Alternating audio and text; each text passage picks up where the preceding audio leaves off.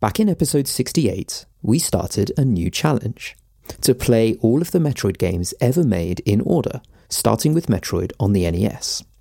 In this episode, we're back with the second game in the series, which was released in 1991 on the Game Boy, and that is Metroid 2: Return of Samus.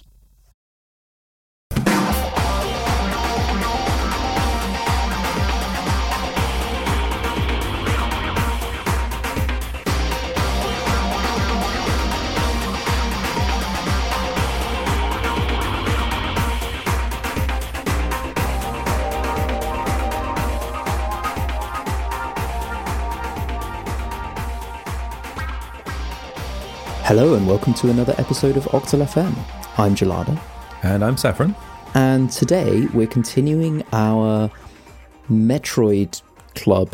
Yeah, it kind of is, isn't it? Yeah. We played, it was a while ago now, like what, 20 episodes ago? 30 yeah, episodes episode 68. Ago? A while ago, we played the first Metroid game on the NES, and we're working our way through them very slowly. Slowly and steadily. And so this time it was the turn of Metroid 2, Return of Samus, which was on the Game Boy. And these are games that we never really played growing up. Like, I think I probably started with Prime properly. Yeah, me too. And then I sort of discovered the Metroid universe as a result of Prime. You know, like I played Fusion, and then later on I played Super Metroid, and then etc. Yeah, and I really only ever played Prime. I didn't really play any others. I think I played a little bit of Fusion. But yeah, so we've done the same thing as our Game Club episodes, if you're familiar with those. So we both played it separate. We haven't talked about it yet, and we're going to come together and chat about it. My favourite kind of episodes. I like these ones. Yeah, no, I really enjoy doing game clubs because both is an opportunity to play games that we're not having a chance to play otherwise, or like we wouldn't give ourselves time to play, if that makes sense, whilst also having a good chat about something that oftentimes, like, we have similar opinions, but there's definitely been game clubs where we've disagreed. Yeah. So, like, that's always fun. So I found the first Metroid was okay, but there were some frustrations. Like, I found a lot of the like level design very frustrating because there were lots of like repeated areas and lots of like trollish dead ends, which just kind of annoyed me a little bit. And you know, the quality of life stuff, like there's no map and things like that, just sort of like things that are struggling from an old game. And I found Metroid 2 had fewer of those. Right? Yeah. Like, yeah. That was my overall kind of feeling about Metroid 2. I think one of the things that is really obvious is that the team that worked on Metroid 2, which for clarity's sake is a Game Boy title rather than a NES or Super NES. Yeah. Like, I think 1991, like the Super Nintendo was out, right? Like, I'm pretty sure it was.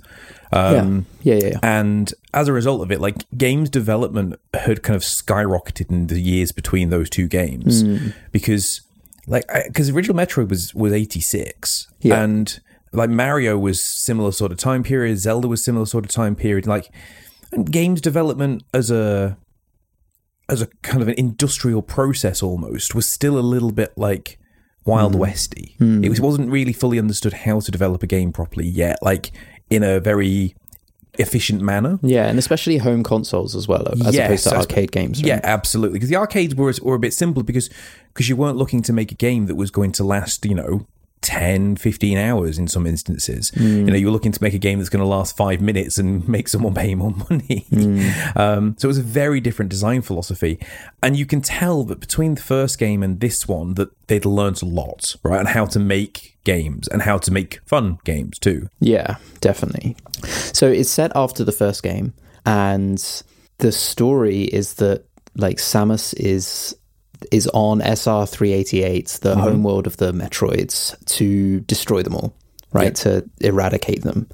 And it's interesting because despite the fact that this is a Game Boy game and the story is probably mostly in the manual and inferred from like bits of the game, it is actually an important game in the series, which I found really interesting. Because without this game, you don't tie the other games together. Yeah. Like, I found that really interesting. I didn't realize that until, like, I was, much further through the game. And then I was sort of, like, reading some bits around the edges around it and, like, looking at stuff, more detail, that I realized that was the case, because, like, spoiler alert, it's not particularly, compelling, the story, but like at the end, when Samus has eradicated all of the Metroids and killed the, like, big queen Metroid, there's like a little baby one, and she escapes with the baby one and takes it away, and so, like, the Metroids kind of live on.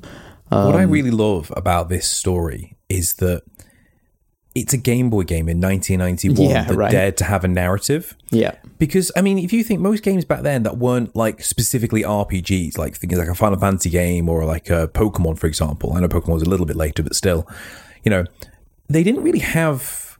Game Boy games didn't have stories. Game Boy games were something you just picked up, played for a bit, and put back down, and they didn't think anything about. But this had continuity. Like, it very clearly followed on from the first game. And then Super Metroid very directly follows on from this as well. Like, Super Metroid's opening title role is like the last Metroid is in captivity after Samus proceeded to kill them all and, like, take the baby Metroid. Like, it's not like just this game they made and then had to proceed to retcon in to the overall story continuity of the later games. It fits very nicely. Now, I'm sure it wasn't done on purpose in 1991 to fit in with, say, the Prime lore and the lore of Fusion and all the rest of it. But the point is the story of the game was constructed well enough and well thought out enough that it could fit into future games' plot lines. Yeah. It wasn't just, go and kill the monsters, Yeah, even though it definitely feels like that, especially at the start. Like in this one, you have a Metroid detector, basically, which gives you accounts of the number of Metroids that you've got left to kill. And it's actually the other thing that I found particularly interesting about sort of the gameplay and just the overall structure is that it's very linear. There's very little reason to backtrack. It's pretty much, I think, probably the most linear Metroid game, really. Like, you have just got to work your way through, and essentially lava, like, not that you can tell it's lava, we'll come on to that, like, disappears to reveal certain areas that you couldn't get through before. Yeah. So it's less about what you can do with your abilities, although that does play a little bit of a part, and more about just opening up areas. But nonetheless, like, again, for a Game Boy game, even, fine, it's linear, but it's also big. Like, the map is quite large. Yeah, it's quite an expansive game, and I think the most impressive thing, and this kind of ties into some of the stuff that I want to talk about in regards to how the game looks as well, is that, and because you briefly touched on it too, is the way in which the game, which is so limited by its technology, right? Because the Game Boy is such a simple piece of kit. It uses, you mentioned the game manual, but it also uses the world design to tell a story. Like, each area has sort of a purpose to it. Like, the first area is just the caves of SR-388 that you enter to get to where you're going, and there's lots of life everywhere, and, like, regular just like little gribblies and everything. And then, like, the first area is like a Chozo ruin temple type thing.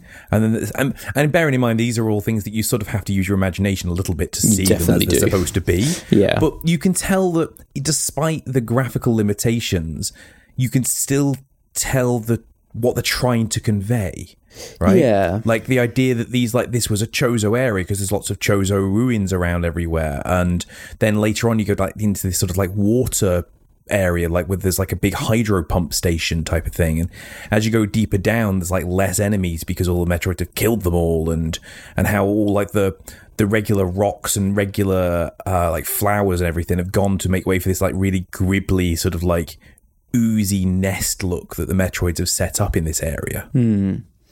Yeah, I think that I'm sort of trying to think back to Metroid 1 and trying to imagine the graphics there versus this. What I found interesting was that despite the fact that it's a Game Boy game, it's like zoomed in. Yes, It's like the difference between Super Mario Land and 6 Golden Coins on the Game Boy. Yes, that's a really good example. Metroid 1 and Metroid 2. So for me, I didn't really get that on that well with the graphics. I found that the lack of like backdrops where like behind you is just black, so there's no depth.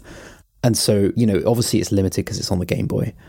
But yeah, I found that sort of lacking, and obviously it suffers from a lack of color, which makes it difficult to tell, like, is this water or lava? Is this... How did you play it? I played it on an emulator. Yeah. With the emulator, because I mean, so did I. Did you like try any of the different color palettes you could do, things like the Super Game Boy and stuff? No, but I know that there was, when you played it properly, there was some palette tweaks. Even on the Game Boy Color, it would do some tweaks to like Samus's color versus everything else and stuff like that. Yeah, because I think the base version is just the monochrome kind of green and black, isn't it? Yeah. But then, like, I played around with some of the settings on the emulator I was using and got, like, the Super Game Boy version, which was much nicer to look at. Even though there wasn't really a lot of extra colour, it just added a little bit more atmosphere and a bit more personality to things. Yeah, I appreciate that it probably would benefit from being played on actual hardware. I think that what I was impressed by was like Samus herself is really well drawn and animated, given that it's a Game Boy game. Like that was I was particularly impressed by that, and like this is the first place where they have the like more rounded suit, right? This is where Samus looks like what we know her to look like. Because I think in the first game, like even in the promotional artwork, she had this very sort of generic spaceman look. Yeah. Whereas in this game, they've got that distinctive, the distinctive helmet and the distinctive shoulder pads and the gun arm. You know, it looks like what you think of as Samus in her power armor now. Yeah, exactly. And I think because you mentioned that the word, you used exactly the same word I did of zoomed in, right? Yeah. And I think it's such a weird choice, but it's also probably a good choice in my opinion, because I think if you try to emulate the style of the NES game, which was pretty zoomed out, you could see most of the a lot of the screen, you could see lots of things and everything.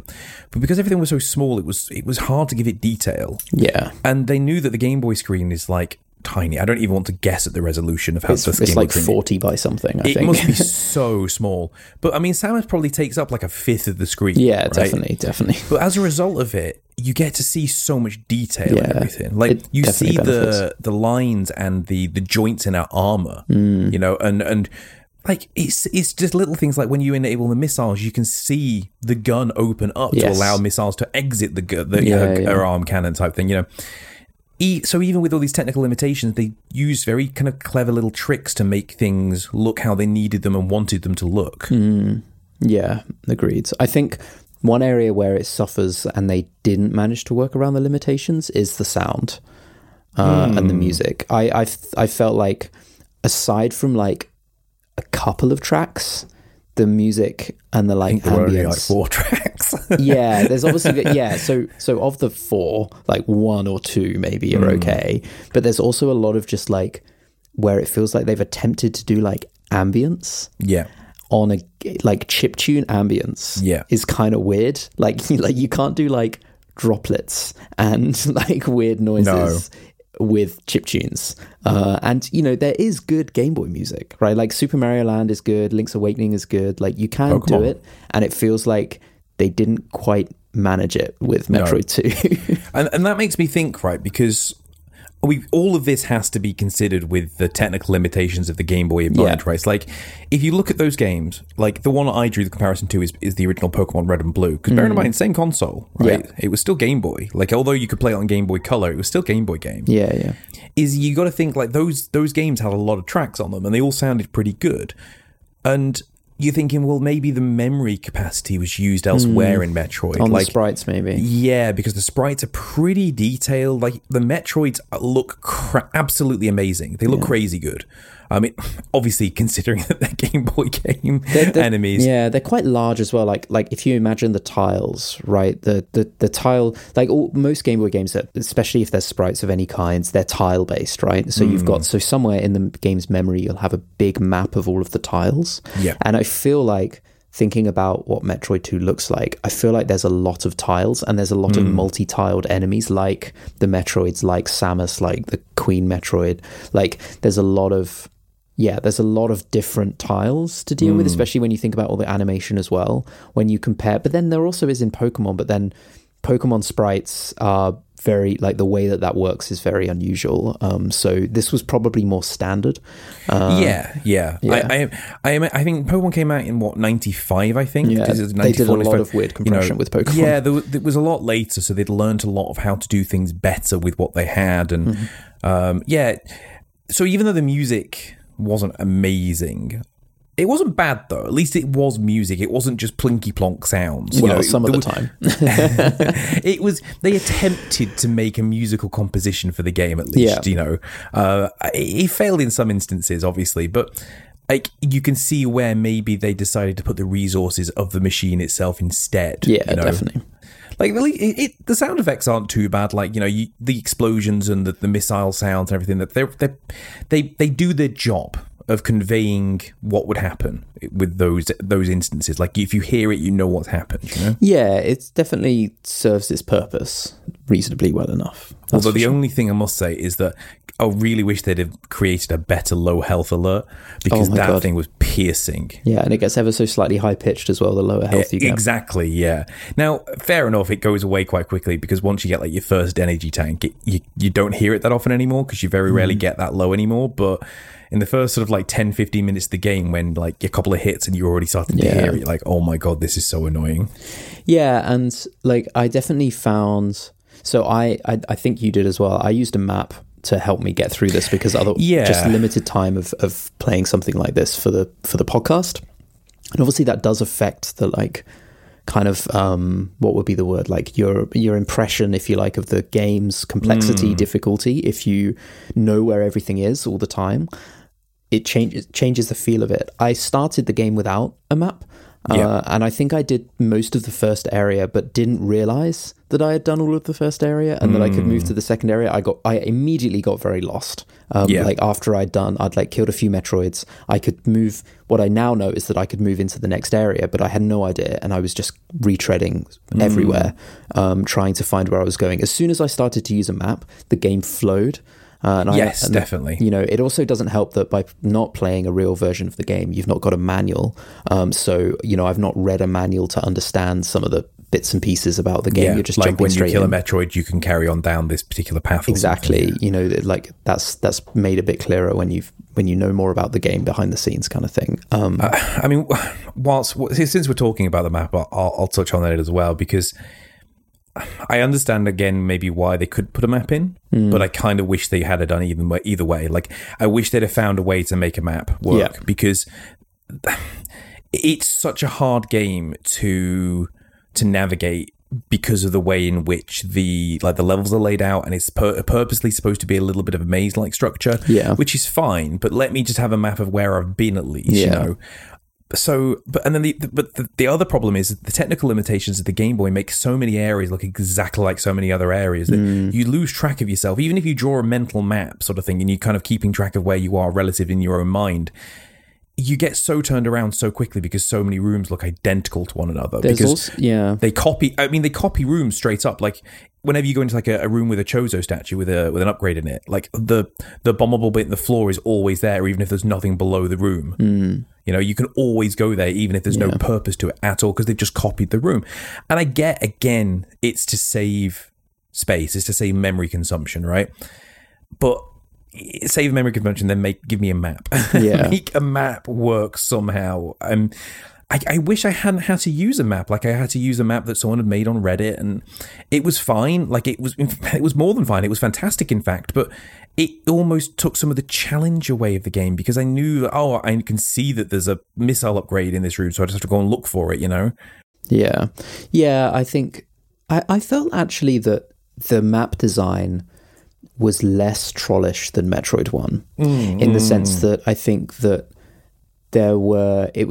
because it was a little bit more linear, you could more safely just like work your way through the area rather than like bombing every single wall and every single floor square that you can find, because that might be how you actually, like in Metroid 1, genuinely how you like got to another area sometimes was like just randomly bombing bits of floor. Right? Whereas in this one, randomly bombing things usually only came to power-ups. Yeah, exactly. Not even essential power-ups, So that was good, and I also felt like they didn't copy areas quite as much again as Metroid 1, even though, you're right, there's definitely some repeatable bits like the Chozo statues and stuff, but I felt like there was a little bit less of like 3 screens that all look exactly the same kind of thing. Like there was a little bit less of that. But I agree, it was very easy to get lost, because it zoomed in, sometimes you're traversing, like say you're traversing a ceiling with the spider ball, sometimes you're traversing for like a minute, right? You're just like holding left, working your way across the ceiling, and you've completely lost the sense of where you are, you know, and that was quite frustrating to sort of, without a map, you'd be like, that's crazy. And also there was some power-ups that without a map, I would have just never, there's no way I would have ever found. Yeah, like, there were a couple of fairly there's a couple in the ceilings that are like, you would not, you would not you wouldn't think that. to go up there unless you, and the thing is, not even going up there is the thing, because I mean, once you get the spider ball, and I do want to talk about the spider ball, once you get that one, you know, you might start exploring a little bit, but you have to bomb it like 4 times. Yeah. And the thing is as well is that you learn quite early on that if you bomb something while you're close to it with the spider ball, it deactivates the spider ball. So it sort of trains you to not use your bombs whilst in spider ball form too often. So yeah, you're not going to find some of these power-ups unless you know. And I kind of want to, I'll come back to the spider ball, but I want to talk about this particularly as well, is that this makes me think, right, is the game designed badly? Or is the game been designed on purpose because they wanted to do things like sell strategy guides? Yeah, because the other thing that I wondered is, I couldn't quite tell, but is it possible to collect more upgrades than you can actually have? Like, there's more energy tanks than you can actually I had full energy tanks, and then I got another one, and I don't think me it did too. anything. Okay, yeah. The one thing that I think maybe's happened there is that the game design is probably closer to a normal style action Game Boy game, because you can get the same weapon power-ups a couple of times. Like, they have the opportunity to get things like the wave beam and the ice beam and stuff multiple times, even though you may have already gotten it, you know. And that makes me feel like they will, oh well, you missed this power-up, go and get it again, sort of thing, you know. Yeah. So maybe that's a similar thing with the energy tanks, where they were like, well, you're not going to find them all, so we're going to put a few extra in, so that way you do find enough. But obviously, if you do find them all, they don't get any bonus for it. So I don't mind it being a little bit like cryptic and a little bit hard to find everything. And I know the whole bombable wall thing is such a Metroid staple at this point. I kind of don't like it, but give me some indication that I should be looking to do that in a room. Like, so one thing that we haven't mentioned so far is that we played through as well AM2R, another Metroid 2 remake, which is a fan remake of this game. And it's a closer sort of approximation of this game than what the actual like Nintendo remake of the game was, which is sort of like more of a reimagining of the game. Yeah, Metroid Returns on the 3DS. Yes. Right? It follows a similar sort of a vibe, but it's a very different game, whereas AM2R is a much closer approximation to what the Game Boy game was doing. But in that game, you could see which blocks you could bomb. You know, there was differences to them. And when you bomb them once, it then changed their color so that then you could see that that's where you bombed. So, I don't know, there's like things like that, little things that make it so that it's not this obtuse puzzle where you have to either have a strategy guide or just bomb everything randomly. Yeah. You know, like I really, really enjoyed the gameplay and the exploration within Metroid 2, but without a guide or a map, you are not finding some of these things, and that doesn't feel like good design. I feel like it was probably, you know, partly to extend the game in terms of sort of length as well. Like, you can complete it. I can't actually remember what my timer was at the end. I think it was like 4 hours 20 or something. Yeah, I think it was. I think it was about 4 hours and something. So without a map, you know, this would have taken me triple that. Yeah, oh yeah, definitely, because you backtrack constantly without even realizing it. And that's probably a good thing, in the sense of like, this was like a full price Game Boy game that you would buy to play, and you would expect to get lots of time out of it. That just isn't a style that ages well, right? And we're still, in terms of, you know, as we work through the Metroid games, we're definitely still in the generation of games that are finding ways to lengthen the time that you're playing the game by being what now would be considered bad, in inverted commas. Yeah. But at the time was just the way that you made a game longer. Yeah, for sure. And I guess we have to kind of keep those things in mind when playing these games. And you can see that those issues are addressed in things like AM2R specifically. Yeah. You know, like they've gone, yes, this is not very good game design anymore. Let's do something different with that. And it makes it much more enjoyable. And there's not a huge incentive to replay the game as well. No, not really. You know, you can, if you complete it under certain times, you get like a slightly different credits roll, you know, whether it's like Samus running at you or not, or the classic like Samus taking off her suit ending, which is a little bit like dated in terms of alternate endings. But like that's the only incentive you have apart from to just like whiz through the game, because you definitely could, if you played it a second time, you would fly through it because you know where everything is. Yeah, I mean, I found that when I started playing through AM2R, exactly. I was able to move through it much faster, because even though it's slightly different in places and there are new areas and stuff like that, the core of the game is very similar. So, you know, once you know the layout once, then you can really, really get to it, you know? Yeah, exactly. One part of the gameplay that we haven't had a chance to really touch on, and I think is quite a crucial one, is this game would be so much better if there were like 2 more buttons on the Game Boy. Oh, yes. Yeah. I wanted to talk about that as well, for sure. Yeah, absolutely. Because, I mean, I'm playing it on my PC, so I'm using an Xbox controller to play it. And I'm like, I've got all these buttons that I wish I could use. Yeah. Like swapping between the missiles isn't too bad, but then like swapping to, say, Spider Ball is so awkward. You have to like press down to go into crouch, and then turn it into Morph Ball, and then down again to activate Spider Ball. But then you have to like come out of Spider Ball to be able to like use the jumps in the ball when you get the Spring Ball, and it's like, oh, it's so awkward sometimes. Like, and also some of the jumping is quite bad as well, or bad. Like the jumping is difficult at times once you get the screw attack jump. or the infinite the like infinite jump. I find it so weird that there's an infinite jump in this game.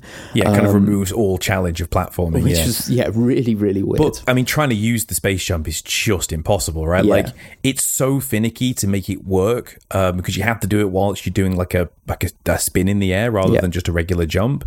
And if you mess up once, you start falling and you can't recover. So, you know, and there's a lot of verticality to this game. Like, there's a lot of areas that are quite tall, and you can fall a long way, and it can take you minutes. So oftentimes you find it easy to just use the Spider Ball to get up to places rather than jumping to places. Which is also quite frustrating because the Spider Ball is very slow. It's very, very slow. You can get knocked off very easily from almost anything, and you can't reattach yourself. And I'm sure you found this, is that it can't decide what button it wants you to press to go in the direction that you need to go. It's basically like, I worked it out. It's like when you stop as the Spider Ball, your controls are essentially reset based on where the Spider Ball is at that point. But before that, it carries on being the previous buttons until that point. But also, where there's like little tiny corners and nooks, you don't know which bit the game thinks you're attached to. What pixel orientation is this one tiny pixel that I'm sat on? Exactly. So it's such a cool idea, because I don't think the Spider Ball came back in any of the 2D games, right? I think they used it in Prime as sort of like a nifty little like get into these weird sort of puzzle areas. You have it on like, they were like only on tracks though, right? The Spider Ball. Exactly. Yeah, they were in specific locations that the game controlled. Whereas this game, it lets you go anywhere with it, and it does feel pretty overpowered at times. Yeah, there's like spikes on the walls somewhere in some places. Yeah, to try and get up, you have to sort of do like, you know, cool little like hits and jumps and use the bombs and stuff to get around and everything. AM2R yet again and kind of addresses this, and it makes the Spider Ball easier to use in midair. Like, you can sort of jump and then enable the Spider Ball in midair to grab onto the surfaces, but much easier. I don't know. I think you can do it if you use the Spring Ball, I think, in the original. Yeah, you can. You could. It's kind of Spring awkward, Ball like into Spider Ball. Yeah, it's just kind of really awkward in the original. But whereas finally in AM2R they made it much simpler, and everything flowed much better in terms of the controls as well. Yeah. So I think overall I preferred this to Metroid 1. Yes, definitely. I found it less frustrating. I found it easier, and I think it's surprisingly good for Game Boy, but I think AM2R shows that it suffers for being on the Game Boy, and it would it's got a little bit more stretching to do as a game that it would benefit from not being on the Game Boy to do. But yeah, I enjoyed it a lot. I think one thing that the game really does super well is posing challenging enemies, because the Metroids are a great enemy and they continually get harder. And they don't just fly at you either.